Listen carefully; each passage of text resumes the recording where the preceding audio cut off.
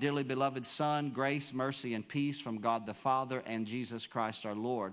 I thank God, whom I serve from my forefathers with pure conscience, that without ceasing I have remembrance of thee in my prayers night and day. The apostle here is praying for Timothy. Timothy's on his heart, greatly desiring to see thee, that being mindful of thy tears, that I may be filled with joy.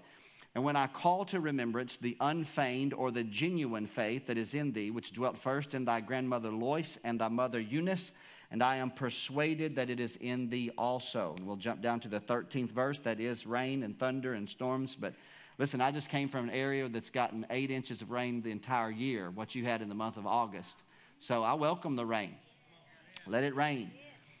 Hold fast the form of, 13th verse, hold fast the form of sound words, which thou hast heard of me. Notice that, which thou hast heard of me in faith and love, which is in Christ Jesus. So in essence, he's saying, Timothy, what you've seen in me, hold on to. Hold fast to it. That good thing which is committed unto thee, keep by the Holy Ghost, which dwelleth in us. 2nd chapter, verses 1 and 2. Thou, therefore, my son Timothy, be strong in the grace that is in Christ Jesus. And once again, the things that thou hast heard of me, the things that you've seen, observed, they were close companions. They traveled together. Acts 16 records their journey beginning together. And Paul brought him on his missionary journey. And as they journeyed together, he's saying, Timothy, you've saw some things in my life. You walked with me. We went through ups and downs, highs and lows. We preached during times when it was easy to preach. We preached when it was difficult to preach. We preached when people were parading us as heroes. We preached when we were being persecuted as villains. And he said, you've seen these things in me. And he said, so what you've seen in my life, he said, among many witnesses on multiple occasions in other places, the same commit thou to faithful men who shall be able to teach others also. So in essence, the apostle says, Timothy, you've seen it in my life. It's working in your life, and now you need to share it with others. Let's go a little bit further. 3rd chapter. This is a few verses we're going to read here. It's a very familiar passage to many of us because I have preached from it many times as your pastor. 10th verse through the 17th. I'll read it quickly, only for the sake of time. But thou hast fully known my doctrine. Notice that. Their relationship was deep enough that he is referring to what? His doctrine. He's saying, Timothy, you know my doctrine, my teaching. You know how I live. They've walked together, served together, close enough to develop a communion, a relationship. They're not just acquaintances. Are y'all hearing what I'm saying today? That he said, you've seen my manner of life. You know my purpose. You know what my heartbeat's all about. You know what moves me. You know what I'm grieved about. You know what stirs me when I pray. You know my purpose. You know my faith. You know whether it's sincere or whether it is hypocrisy. You know that it's genuine. He said, you've seen my long suffering, my love, my patience. Persecutions and afflictions came to me at Antioch, Iconium, and at Lystra.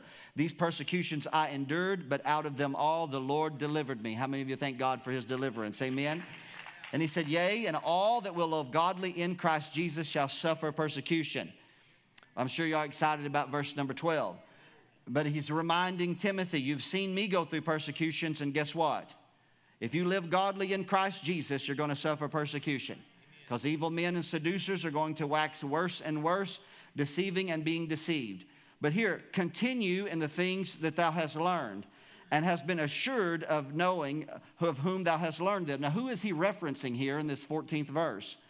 He's saying, be assured of the things that you have learned and of where you have learned them, of the source that you have learned them from. Let's go back to the 2 times that he said the things that you have heard of me. The source that he's referencing here is Paul's own life. He's saying, you've learned some things from me, and you know these things to be true, so keep them. Now, Paul wasn't the only source of place or the source that Timothy was to glean from. We already read that his mother and his grandmother had great influence upon his faith, but certainly did the apostle. 15th verse, from a child you have known the holy scriptures, for they are able to make you wise unto salvation through faith which is in Christ Jesus. All Scripture is given by inspiration of God and is profitable for doctrine, for reproof, for correction, for instruction in righteousness, that the man of God may be perfect, thoroughly furnished unto all good works. And everybody said amen. Won't you stand up? We're going to conclude with reading a few verses in the 4th chapter here today. Again, we're just gleaning to just kind of snatch the heart out of this passage, this small epistle that the apostle writes to his own son in the faith. which is what is contained in the first chapter here as Paul exhorts him. I charge thee, therefore, before God and the Lord Jesus Christ, who shall judge the quick and the dead at his appearing and his kingdom. So Paul is in essence giving him this charge that when he reads this, it will invigorate him to continue to do what God's called him to do. To do what? To preach the word, to be instant in season and out of season. In essence, to preach when you feel like it and preach when you don't feel like it. Preach when it's acceptable, but preach when it's not acceptable. Reprove, rebuke, and exhort with all longsuffering and doctrine. For here's a warning Paul gives. The time will come when they will not endure sound doctrine, but after their own lust shall they heap to themselves teachers having itching ears. So Paul warned of a time, even in his day, when it was possible to have those that would scratch the ears of the saints, but would not actually lead them to true correction and godly living. And they shall turn away their ears from the truth, and shall be turned unto fables. But watch thou in all things, endure afflictions, do the work of an evangelist, and make full proof of thy ministry. We're going to read verses 6 through 9. That will conclude our reading. I know it was rather lengthy, but it will set the context for what I want to speak to you today about. For I am now, as you can see this passage, the apostle, this is near the end of his life. He knows it. He's in a Roman jail cell. At one time, this is the second time of his imprisonment. The previous time, he believed in his heart he would be delivered and set free, and he was. This time, God's already given him peace. He knows he'll not be delivered from this jail cell. He says here, I'm ready to be offered. The time of my departure is at hand. I have fought a good fight. I have finished my course. I have kept the faith. So Paul's speaking about his leg of the journey. And he knows that he's run his race faithfully. But even though it seems as this is a reference to a singular race with you were running by yourself, but in essence, what we are, a part of the body of Christ, is part of a giant relay race. We're a part of those that have gone in front of us, those that are coming after us. Come on, somebody. And so Paul here says, I've ran my part. I've ran my leg, my course. I didn't give up. I kept the faith. Therefore, it's laid up for me a crown of righteousness. The Lord, the righteous judge, shall give me at that day. But not to me only, but to all them that also love his appearing. All those that will continue in faith, God's going to reward us one day. Amen? 9th verse, this connects it all together. Do thy diligence to come shortly unto me. So even though Paul is the aged apostle who is anticipating his leg of his journey, ending in heaven, he's still concerned about Timothy. He wants to make sure Timothy continues to run his course. And he wants to make sure that when he runs his course, that those that will come after Timothy will run their race. Right? The things you've seen in me, he said, commit thou to faithful men, which will be able to teach others also. Well, I want to share with you from this title for just a moment. I'm going to start a series for the next few weeks of time, and it's under this context, Averting Crisis in the Contemporary Church. There's a lot that's said about the contemporary church, the ups and downs, the highs and the lows, the rights, the wrongs, whether we are the light that we're to be to the nations, or whether or not we have fallen prey to apostasy. I believe we can be just as bright and as brilliant as any generation. I believe God will save the very best for last. Come on, sometimes you put the strongest, runner on the last leg of the journey. Isn't that right? Of the relay. So I trust that God's going to do good things in our midst. So today I'm going to begin by speaking a word to millennials. A word to millennials, and I'll explain that to you in a few moments. Father of heaven, I thank you for this privileged opportunity. I tag team with Joe's prayer already. Let preaching come easy in this house. And as easily as I can preach, let the people receive it, Father. James said that we can receive the engrafted word which is able to save our souls. It's in Jesus' name we pray. And everyone said, amen. For just a moment, as a brief backdrop and just to create just a little bit of explanation, I believe as a pastor, certainly one of my greatest responsibilities to you is to bring a word in season. That's what Paul just wrote to Timothy, a word in season. We believe in the prophetical word here at First Assembly of God. What I mean by that is we don't just teach from antiquated text. They may be ancient texts, but they're living epistles. Right? They're alive, and God will quicken a word. What we mean by quicken is it means he makes it alive.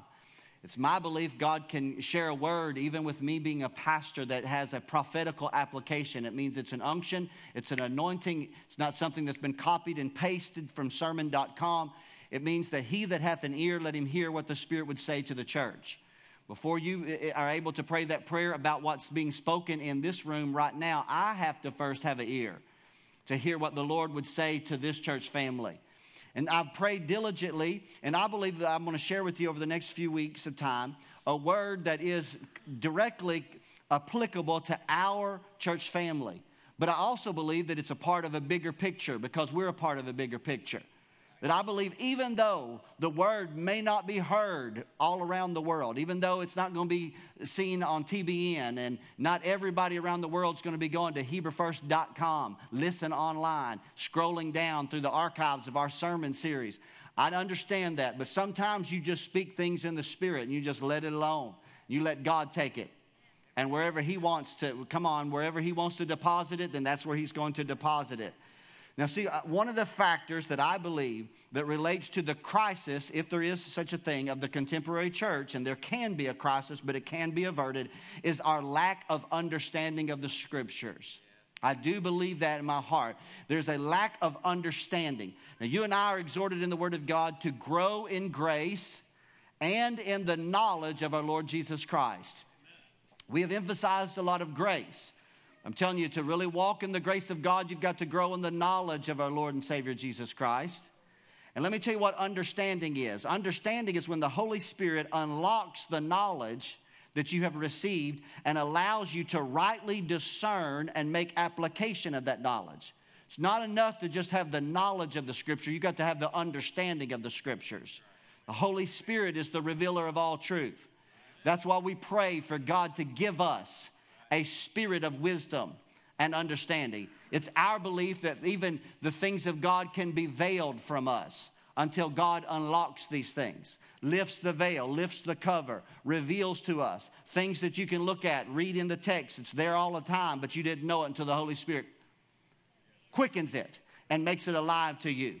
Now, I believe that spiritual leaders can be partially or primarily at fault for helping create this lack of understanding, especially as it relates to the millennials. And let me reference what I mean by, or clarify what I mean by millennials. I'm simply using the terminology that describes the distinction in the generations that are in the American culture and certainly in the church. And I'm going to do something here for a moment. I'm going to quickly, we're going to do a little bit of a polling here for just a second of time. Let me tell you about the millennials for just a moment. Typically, the millennials are the men, or the boys and girls, men and women, that were born from this particular age group right here, 1981 to 1997. Now, there's, since this time, a new generation that's in the earth called the I generation, or the Z generation. But the millennials are those that are coming into adulthood or already into adulthood right now. The reason why there's a lot of attention given to the millennials in our generation is because in 2015, for the first time in American history, the millennials have become the largest populace in our culture. And they have exceeded the baby boomers now, for the very first time, 2015, by approximately 1 million. And you're seeing all kinds of attention given to the millennials, especially as you are watching the voting block and the tug of war between Republicans and Democrats, because they want that big voting block. Right? Well, go at home, and when you turn your television on and pay attention to the commercials, and see who there. I know there's a lot of things for a lot of different people groups, but especially the shows, the programs, there's a big target there because it's a huge pool of people. And let me take a moment of time. I want to see, this is a special group of people that God's put a word in my heart. I am very concerned about millennials because all of my children fall in that age group right there. Alyssa being born in 1997, Ashley being born in 1988. All of them fall in that age group. So I'm going to just identify, just for a moment of time, who here among us, who is a millennial. If you were born from 1981 to 1997, I'm going to take my glasses off because I want to see you. Would you stand up? Now, that's a great group of men and women right there, isn't it, church family? Let's give them an applause. Now, I'm going to be preaching to you today, but I'm going to be preaching through you, okay? Now, I'm going to go ahead and, please, I've been gone. I've been in L.A. I'm L.A. Brown now. I was L.A. Brown before I left. Lee Anthony. Never mind. Generation X, that's my generation, 1965 to 1980. Won't you stand up just real quickly? I want to see the demographics of our church family right here. Less in number than the millennials. Good folks. I didn't know if y'all would make it or not. I didn't know. Y'all barely made it. Barely made it. Sit down. All right. Thank you. Now, how about this group right here, the baby boom generation? This is from 1946 to 1964. The first group came as a result of the end of World War II. Look at this. A large group of baby boomers in our church family. And that's a broad group of almost 20 years. Thank you. The silent generation is from 1928 to 1945. These are the children of those that are of the greatest generation.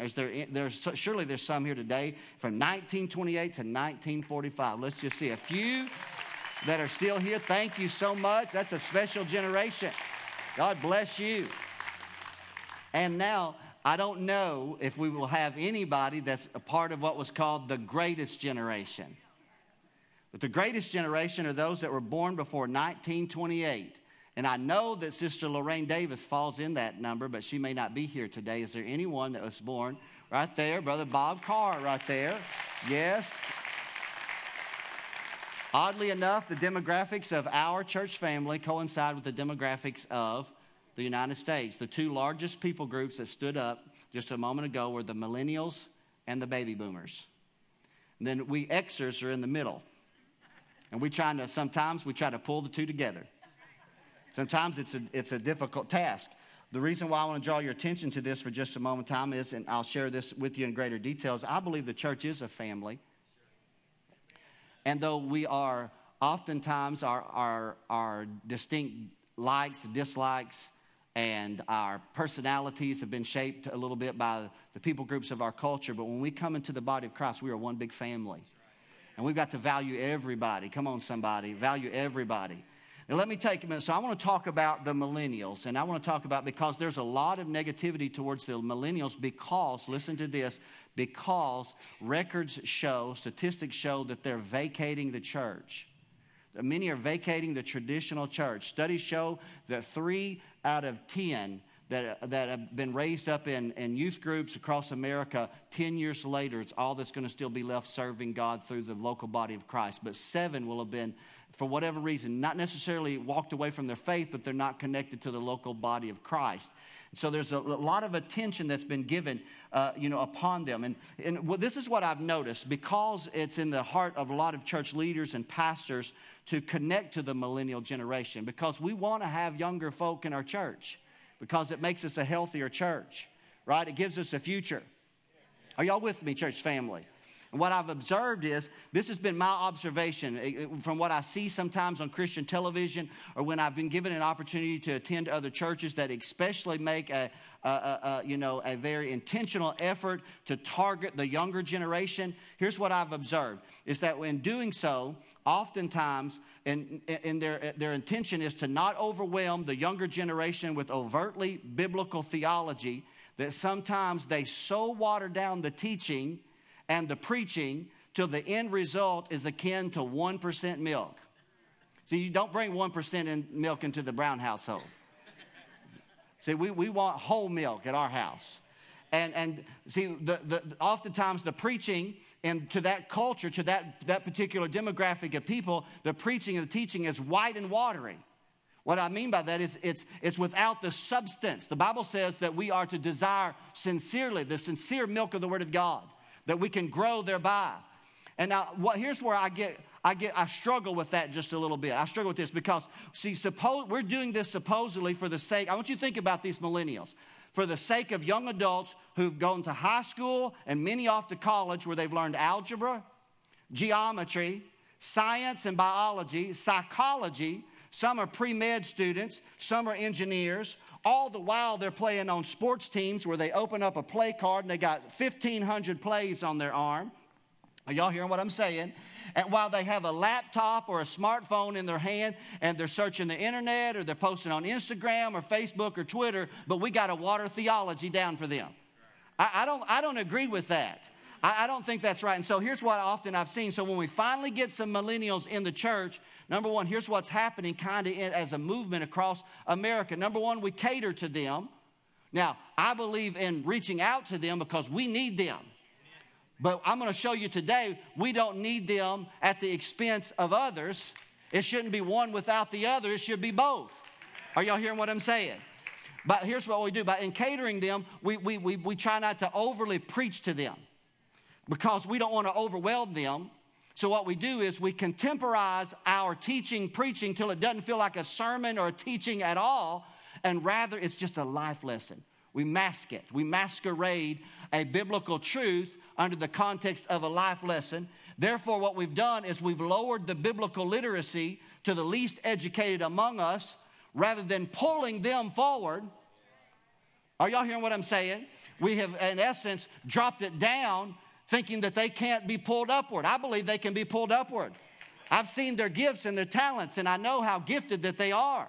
And so if they can learn, listen, if they can do all that stuff with a smartphone and all this technology, I'm telling you, they can learn the Word of God. They can understand core truths of Scriptures. And so the end result in doing so is we have failed to expose the millennial to the glory of His grace that's revealed in the face of Jesus Christ that comes from the Word of God. That's what we've done. We've robbed them of the glory of the grace of God as they learn to meditate and study and hide the Word of God in their hearts.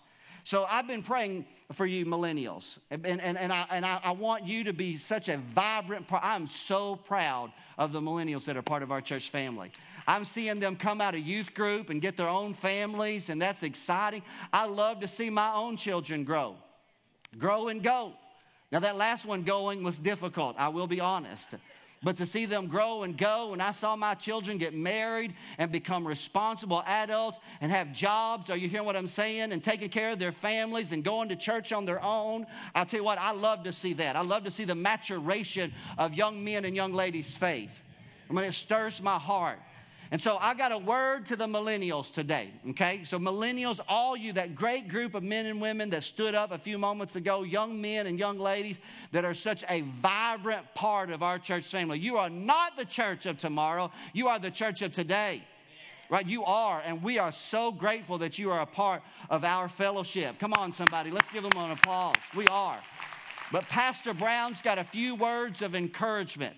Paul told Timothy, he said, Timothy, and Timothy was a young man. I'm going to allude to that in a few moments. But he said, the things that you've seen in me, I want you to commit to faithful men and women who'll be able to teach others also. And so I'm going to speak to the millennials because they're running this race with us.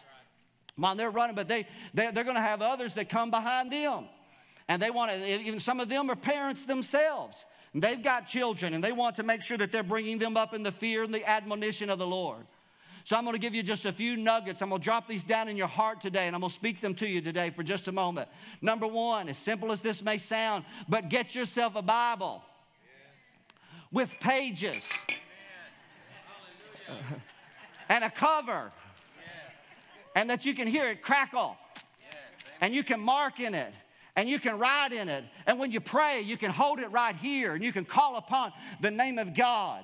And when you're praying for your family, you can write down little nuggets. And when the pastor is preaching, you can just write down a little word right there. And you can think about it. And you can turn from right here. And you can just feel, because memorization and muscle memory and your subconsciousness is remembering all of that as you hide it. And you become familiar with it. And I want to encourage you in this, millennials. I know that we all use personal electronic devices, but use them sparingly. Use them sparingly and use them primarily for study. I believe in the Blue Letter Bible. Man, there's a lot of things available at our fingertips. We don't have to have volumes of books on our bookshelves to have commentaries and resource materials, and that's a great thing. But I'm telling you, in all that, you can get lost sometimes, and you don't even know how to just take the Word of God and just walk and pray and call upon the name of the Lord and let the Spirit of God speak a word to your heart out of the Word of God. Hide thy word, the psalmist said. How shall a young man cleanse his way? The psalmist said, by hiding thy word in my heart. Hide thy word in your heart, and you'll not sin against the Lord. Be familiar. Paul said to Timothy, from a child you've known these holy scriptures. You know, I didn't know a lot of verses of the scripture. I didn't know a lot of the Bible verses as a young child from when I was first saved at 8 until I was 17. But when I was 17, I received the baptism in the Holy Spirit. And I began to have a desire in my heart for the Word of God. And I began to passionately pursue the Word of God. And I began to read the Scriptures and meditate upon the Scriptures and keep a personal copy of the New Testament. I had a Gideon Bible with me when I was in the military, and I kept it with me almost all the time in my little side pouch right here. So when I got time alone, I could reach in my pocket and I could pull out the Scriptures and read and meditate upon it. I would read the Gospels. I would read the epistles. I would read it from the King James Bible. I'd read it from the Amplified Bible. I'd think about it and ponder it and pray and meditate upon it. And I didn't go to seminary and I didn't go to Bible college, but God still gave me understanding because I set my heart to know God. And I set my heart after the Word. Remember what Jesus said. Jesus said that we live by every word that proceeded forth out of the mouth of God. The word Scripture means script. God will write it. He wrote it on this book. He'll write it on the tablet of your heart if you'll let Him do so. Now, I want to encourage you in this. This is just personal, real quickly. I use the King James Version. I know that most of you do not, and some of you, that's more difficult for you. I use either the King James or the New King James for two reasons. Number one, the safety of the error of the translators. It was translated, the King James Version was translated before we had denominations. So before denominations had opportunity to influence the translation. That's why I go with them. Number two, I don't want to accidentally get the Queen James Version. Let me just move on from there, right there. But I also, number two, that was number two. This is number three, the poetic flow of the Old English. Studies have shown that memorization comes easier in reading the King James Version of the Bible. And I'm telling you, when I'm facing the devil, I don't want to have to pull the concordance out. I want a word that's been hidden in my heart that can just flow up and bubble up. We sang it a moment ago. God will surround me by songs of deliverance, and the Holy Spirit will write those on your heart. So I encourage you, millennials, get yourself a Bible, a real Bible. Yes, the Bible. It's still the book for me. I stand alone on the Word of God. It's the Bible. Come on, somebody. Amen. Number two, I'm going to help the millennials here today. Number two, remember this. Read the epistles. I know you think the epistles are companions to the apostles. The word epistle simply means a letter. Let me explain what I mean to you very quickly today. Definitely you want to read the Old and the New Testament. Yes, you want to read the Gospels. You want to walk with Jesus. I'll allude to that in a moment. But let me tell you where growth and understanding comes from. It comes from reading the epistles. The epistles are the letters to the church. Paul the apostle, I write to you Corinthians. Paul the apostle, I write to you Galatians. Paul the apostle, I write to you Ephesians. If he was writing in our generation, he'd say, I would write to you Hebrewites. That's what we would receive an epistle. If Paul was living today, he would write to us. Let me take you a moment and explain to you what I mean by this. For growth and understanding comes through the epistles. Listen very carefully. This is very important. Millennials, please catch this. Number one, Christ was veiled in the Old Testament. When you read the Old Testament, you will see Christ, but he's veiled. He was in a garden called Eden when God slew an animal to cover the nakedness of Adam and Eve. And from that sacrifice came a covering or a propitiation or an atonement for sin. He was in the Old Testament as a Passover lamb. He was in the Old Testament as Melchizedek, the priest. He was in the Old Testament as Isaac laid on the altar with Abraham ready to take his life because he would not spare his only son. He was in the Old Testament as Moses. He was in the Old Testament as a serpent on a pole. He was in the Old Testament as Samson. He was in the Old Testament as David. He was in the Old Testament as Jonah, for as Jonah was 3 days and 3 nights in the heart of the fish, so shall the Son of Man be 3 days and 3 nights in the heart of the earth. But he was veiled. In the New Testament, he was unveiled. He came to us in miracles. He came to us doing things that no man had ever did. Never before had it ever been written about a man that walked on the water. Never before had it been written about a man that calmed the sea. Come on. Never before had it been written about a man that called out to men that were dead 4 days in a burial chamber. And when Lazarus heard his voice, they got up and walked out, bound hand and feet with grave clothes. And Jesus said, loose him and let him go. No wonder John wrote when he concluded his gospel, he said, if we were to attempt to write down everything that he did and put it in a book, the world could not contain the volume of books that would be written. But he said this, but these are written. These 4 gospel writers captured snapshots, pictures, Instagrams, if you will, of Jesus' life. So that reading, you would read and you would see him in his glory. A picture of who Jesus was. But let me tell you about what Paul said. I think we're going to post this on the screen. About the epistles. Listen to this. 3rd chapter of Ephesians, the 1st verse. For this cause, I, Paul, the prisoner of Jesus Christ, for you Gentiles. If you have heard of the dispensation of the grace of God, which is given to me, he said, it's given to me for you, how that by revelation he made known unto me the mystery, as I wrote afore in few words, whereby when you read, you may understand my knowledge in the mystery of Christ. So he said, listen, now remember this. Even though Jesus' disciples walked with him for 3.5 years, even though they saw him, John would say, we beheld his glory. The glory is of the only begotten of the Father. But they did not always understand. They didn't. You know that from reading the Gospels. Luke's Gospel, the 24th chapter, concludes with Jesus reproving them for their lack of understanding. Opening their understanding so they could see through the Gospel. Sometimes your understanding is hindered. But Paul said, look at this. He said, but when you read, you may understand my knowledge. There it is again. Come on, here's the apostle. By revelation, he made known unto me. And now when you read, you can understand my what? My knowledge in the mystery of Christ. Look at this 5th verse. I want to read it there with you for just a moment if we can. Which in other ages it was not made known unto the sons of men, as it is now revealed unto his holy apostles and prophets by the Spirit.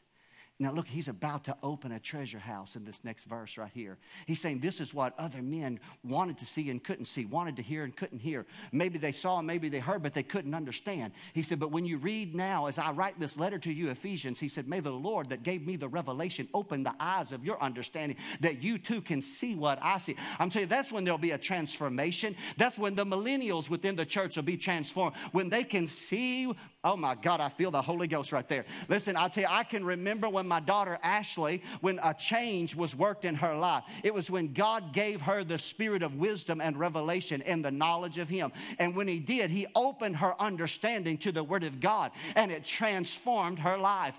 And in essence, what happened, what God had allowed me to see, she saw. And so Paul is saying this, it was not known to the other generations. Look at this 6th verse right here.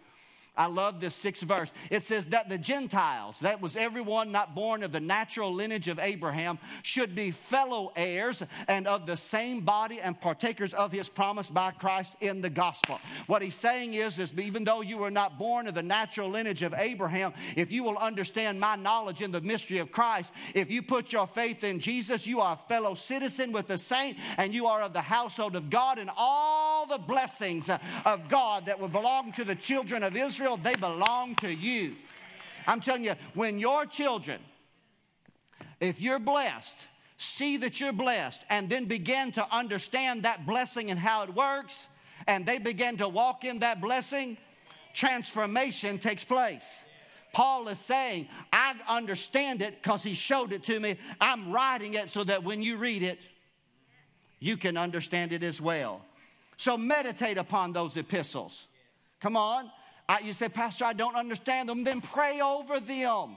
Read and meditate. Take just little pictures. Think about it and contemplate it until you get it down. You know, I didn't play football. I played basketball, but my sons played football. And I can remember in football season when they didn't run the play right, we ran it again. And when they didn't run the play right in practice, we ran it again. If you don't understand it, read it again. If you don't know what you're, pray over it. God, open my heart. Number 3, get a mentor. I'm speaking to the millennials in here today. Get a mentor. Connect with somebody that's older. Let me just tell you this. From my generation, 30 years ago, I would put this. I don't know if it's the case. Back in those days, we'd say, well, I'm not talking about somebody hanging out at the skating rink. That cannot be your mentor. Where do kids hang out today? My kids were athletes, so they hung out at the gym. Where do they hang out at? Sonic? That's the best we have. That's not bad. Maybe the Walmart parking lot? Listen, that's not what I'm talking about as your mentor. I'm talking about connecting with somebody older. That's a two-way street. You got to reach up and they got to reach down. Right? It shouldn't be one without the other. Moses had Joshua. Elijah had Elisha. Come on. Naomi had Ruth. Samuel had David. Elizabeth had Mary, and Paul had Timothy. You need a mentor. You need somebody in your life that you connect to. But listen to this. Don't only connect with them, but submit to them. Now listen, that's one of the key ingredients to this thing working right. But we're not teaching it to the millennials the way I believe that we should. Look at this verse of Scripture. I think we're going to put it on the screen. 1 Peter 5:5. It says, likewise, ye younger, submit yourselves unto the elder. Now listen, I want to say this to the millennials. This is the bombshell moment for you. We're not going to make church all about you. We love you with all of our heart. We don't want you at another church. We want you at this church. But we don't want you to grow up conceited, self-centered, where it's all about you. And we haven't taught you how to serve others. How the Bible says you're to prefer others above your own self. That's the biblical way. See, I believe we can attract and retain the millennial generation without cutting off the other generations in the church. I believe that. See, I do believe that we should angle our facilities, which we have done. We've angled the facilities in our format of our services towards the younger generation. But we did not do so at the expense of totally detaching, ostracizing, or disengaging or devaluing the other older generations. Now, I've been to some churches where they have done that, where there is no grandma and grandpa. There is no aunts. Are y'all hearing what I'm saying? Aunt Susie and Uncle Joe. There's not. There's only your peers. That's an unhealthy environment. That's not the design of God. We've read too many passages of Scripture here today where Paul said, the things you've seen in me, I'm your aged father in the Lord. And he said, the things you've seen in me, you got to commit to others as well. So there are multiple generations in this church that are still viable and they're functioning before God. Listen, Sister Lorraine and Brother Bob, Lorraine is not here today. Brother Bob is the only one that stood, and that's a part of the greatest generation. They're still just as much a part of this church as anybody else. They're still active. They're still serving God. They're still praying. They're still giving. They're still reading. They're still worshiping. Are y'all hearing what I'm saying? They're still connecting to others. We are a family. Everyone has value, and everybody can bring something to the table. To the millennial, to the I, or to the Z generation, let me say this the best way I know how. You do not know it all just yet. Hello? Now, do I sound like a father with 6 children that all fall in this generation? Listen, the best sermons I've ever given have never fallen on this church family's ears. The best instruction I have ever given, the best counsel I've ever given has never fallen on your ears. But let me say this, you don't know it all.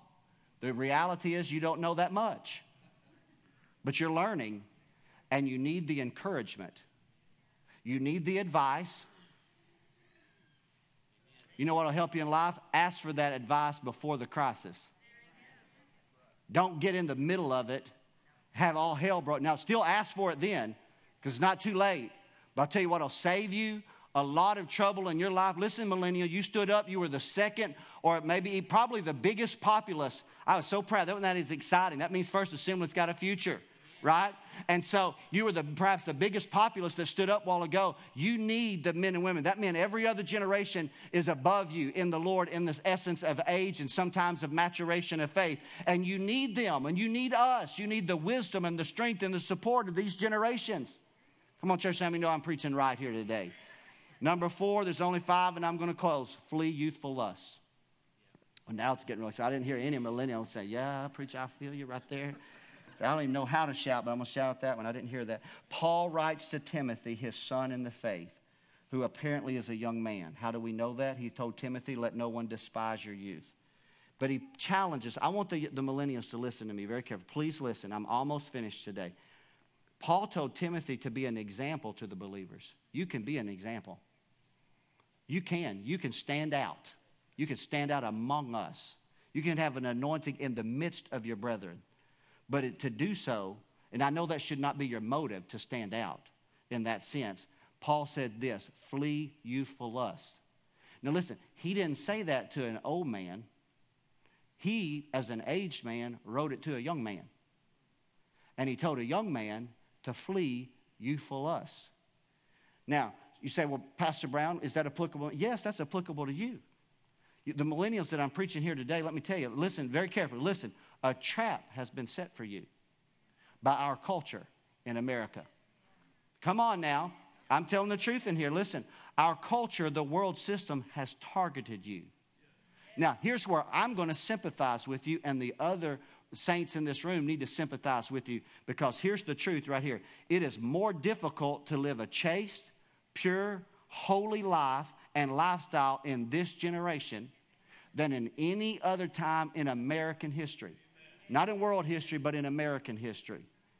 Because your culture has been so influenced by the media, by Hollywood, by the entertainment industry, by pornography. Come on, I'm telling the truth. Access to drugs and alcohol. The open sexuality of this generation creates a pull for you to discard marriage and yet satisfy your sexual desires through fornication or cohabitation. So, Pastor, I don't even know what fornication is. Well, look it up. That's how you'll learn, and then you won't forget. So let me say this real quickly. To the very young men of his generation, Paul said, flee youthful lust. No mincing words. No trying to disguise it like we do in our generation, because we don't want to offend the millennials, because we want them to come to church. He doesn't try. He just says, listen, flee youthful lust. Are y'all hearing what I'm saying? No making excuses. No watering down of the doctrine. Guess what? I'm calling the millennials out. I'm calling them out to be separate. I'm calling them out to walk differently. I'm calling them out to watch different shows than your peers. I'm calling them out to listen to different music than your peers. I'm calling them out to make better decisions about who you're hanging out with. I'm talking to you today, millennials. You can be called out of God. You can have an anointing upon your life. You can be distinct. God can favor you. The blessing of God can find you as a young 20-something single. You can walk in the blessing of God. You may be 28 years old, newly married, 2 children. God can bless your family, your house, and your household. How? When you walk faithfully before Him. But in order to walk faithfully before Him, you got to flee youthful lust. Come on, you got to flee. You got to do things differently. You got to be like Daniel. When Daniel was a young man confronted with living, an apostate lifestyle, he chose to just eat beans. He said, "Give me beans. I'm not eating from the king's table." The king's trying to serve us up something that you can serve God and still live this illicit, sensual lifestyle. I'm telling you, that's a contrast of 2 different positions of faith. God wants you holy. Flee youthful lust. Let me share this with you as I close. Titus 2 says this, and before we read this, the grace of God, listen to this, millennium, I'm almost finished, one more page of notes. For the grace of God that brings salvation has appeared to all men. That means you. Now, you're interested in God, or you wouldn't be here today. You want to know about God. Are y'all with me, millennials? Now, let me tell you what will help you in church. Learn to talk back to the preacher. Come on, just join in here. Don't be a part of the quiet saints. There's always quiet saints. Listen, come on, give me a little feedback here. It'll help me. Where's some ladies that went to the women's conference? They ought to be shouting right now. They ought to be running right now. Yeah, there ought to be some movement in here today. Are y'all hearing me today? She's in the nursery today. Yeah, she's really thankful for what we got going on right here now. But so let me just tell you real quickly about this. The grace of God that you've received, it's appeared to all men. And here's what it will do. 12th verse. Let's look at it. Here's what it'll do for you, young adult. It will teach you that you can deny ungodliness and where you can be different. You can be in the midst of a crooked and a wicked world, and you can be uninfluenced or not influenced by them. You can be the influencer. You can be a light that penetrates into the darkness. You can live soberly, righteously, and godly. When? When? Right now. Now is your time. Now is your time to shine for the glory of God. Now is your time to be all that God's called you to be, to walk in holiness and righteousness, to raise up your family and your children. If you're married, you want to have a godly marriage. If you got children, you want your young children to grow in the grace and the knowledge of God. If you're single, you're waiting on the right man or the right woman, then Jesus is your husband right now. Jesus is your wife until God brings you a spouse. And you just love Him and grow in the grace of God. Grow in the grace of God. In 1 Peter, I won't read all of it, but Peter said there may come a time, I won't even read all of it, that you can't run with them any longer. You got to make some changes. It's not easy. The lure of the world is strong. But I'm telling you, you can overcome. We can avert crisis in the contemporary church if you overcome. Can't we? Well, we don't have to be a part of the statistic. You can be a revivalist. You can start inviting your friends to the house of God. You can start praying with them. You can start calling upon the name of Jesus. But they need to see something distinct in you. You can't be hypocritical. You can't be doing what they're doing and then trying to preach to them about what they're doing. Oh, no. Did y'all hear what I'm saying? Listen, you can't.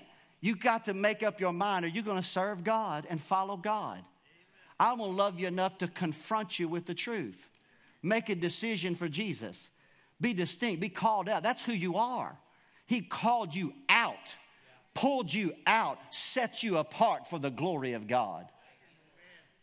Last thing today, number 5, 12 o'clock on the nose. Take the baton, but don't drop it. Take the baton, but don't drop it. In a relay race, the critical moment is the moment of exchange. It's the moment of exchange. Now, let me share this with you. As one runner nears the end of their race, the other runner has already started theirs. Do you know that's what happens in church all the time? That's what happens in life in the kingdom of God. The epistle that we read, one runner was nearing the end. Timothy was just getting going. Right? And a moment of exchange. That's what he said, come to me quickly. They had already been running together, but he knew this was his final moment. He said, come to me quickly. See, as the new runner, here's what you have to do. You have to look ahead. You do have to look ahead. Isn't that right? You know, you got to look ahead. And you know, when you're young, you're always thinking about your future. If you're single, you're thinking about your spouse. Are y'all with me? You're thinking about your career. You're thinking about what life's going to look like in front of you. Sometimes when you get older, you think about what life used to be like. Is that true? Right? I'm telling the truth. And so the younger, you got to keep looking ahead. That's the right thing. But the thing that you got to do while you look ahead is you got to reach back. Because there's a generation that's behind you that's got some things you need. We got some things you need. You do. And listen, you know what you need? You got to have genuine faith. Aaron, join me on the platform. We're closing right now. Listen very quickly. Listen, you have to have genuine faith. Because listen, without it, what I mean by genuine faith, I'm talking about sincere, pure, holy faith in God through Christ Jesus. Where you've sold yourself out. We sang it a moment ago, I lay me down. I lay me down. Sincere faith lays himself on the altar. Lord, I present myself unto you, a living sacrifice, holy and acceptable in thy sight, O God. Sincere faith is a belief in Christ. Sincere faith is a recognition that you could not save yourself, but that you were a sinner, because all had sinned and come short of the glory of God. Sincere faith recognizes that all the good works of human effort added together would still leave the equation lacking in the ability to make the exchange of righteousness before God. So God tilted the scale on our behalf by adding mercy to it. That mercy was Jesus' death on the cross. That mercy was when he cried out before God and said, Father, forgive them, for they know not what they do. And then the grace that flows from mercy is the grace that empowers you to be the person God's called you to be. Young adult, I'm speaking to you today. Speaking to you. You can be who God's called you to be. It may be difficult. It may be a challenge. But you need genuine faith.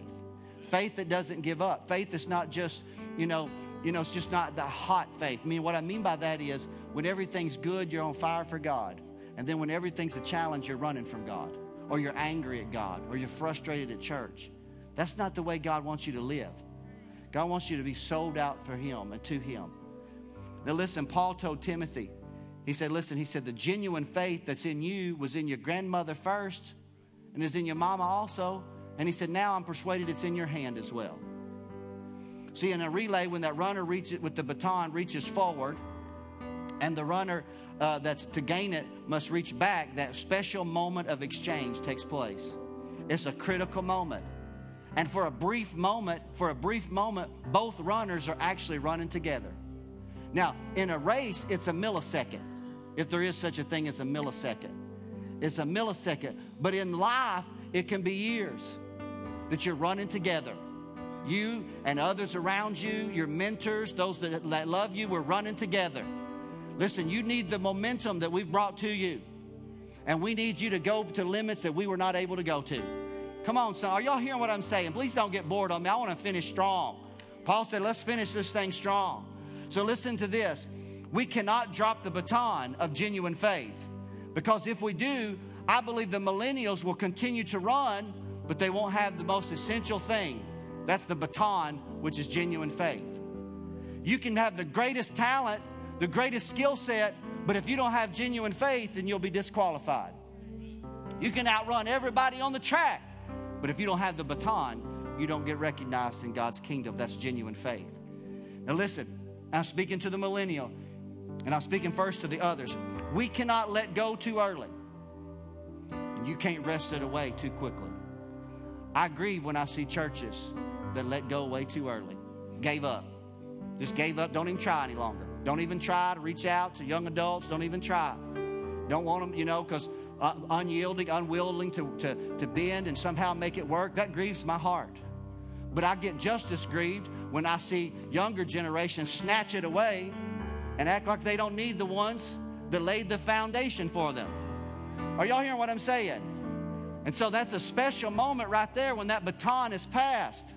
When we hold it together collectively and we become the people that God's called us to be. So once you receive it, there may come a moment when your mentors pass away or the Generation X passes away. We're immediately preceding you. But you're not alone. You're going to be running in the strength of the momentum from the previous generations. You're going to be running in all the strength of the prayers of every person that's ever gone on before you. Every time a pastor's laid hands on you and prayed for you, every time a loved one or a family member has loved you and prayed for you, you're going to go forward and be who God's called you to be, going in their strength. Y'all stand up with me today. Now here's the reality. Those behind you are still running. We may be just a little bit slower.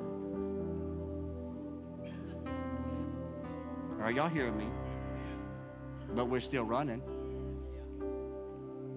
And we're cheering you forward. Now I'm gonna stretch you. I'm gonna stretch the millennials. They go, oh, Jesus of Nazareth, why did I go today? All the millennials, come to the front if you would. Just come on.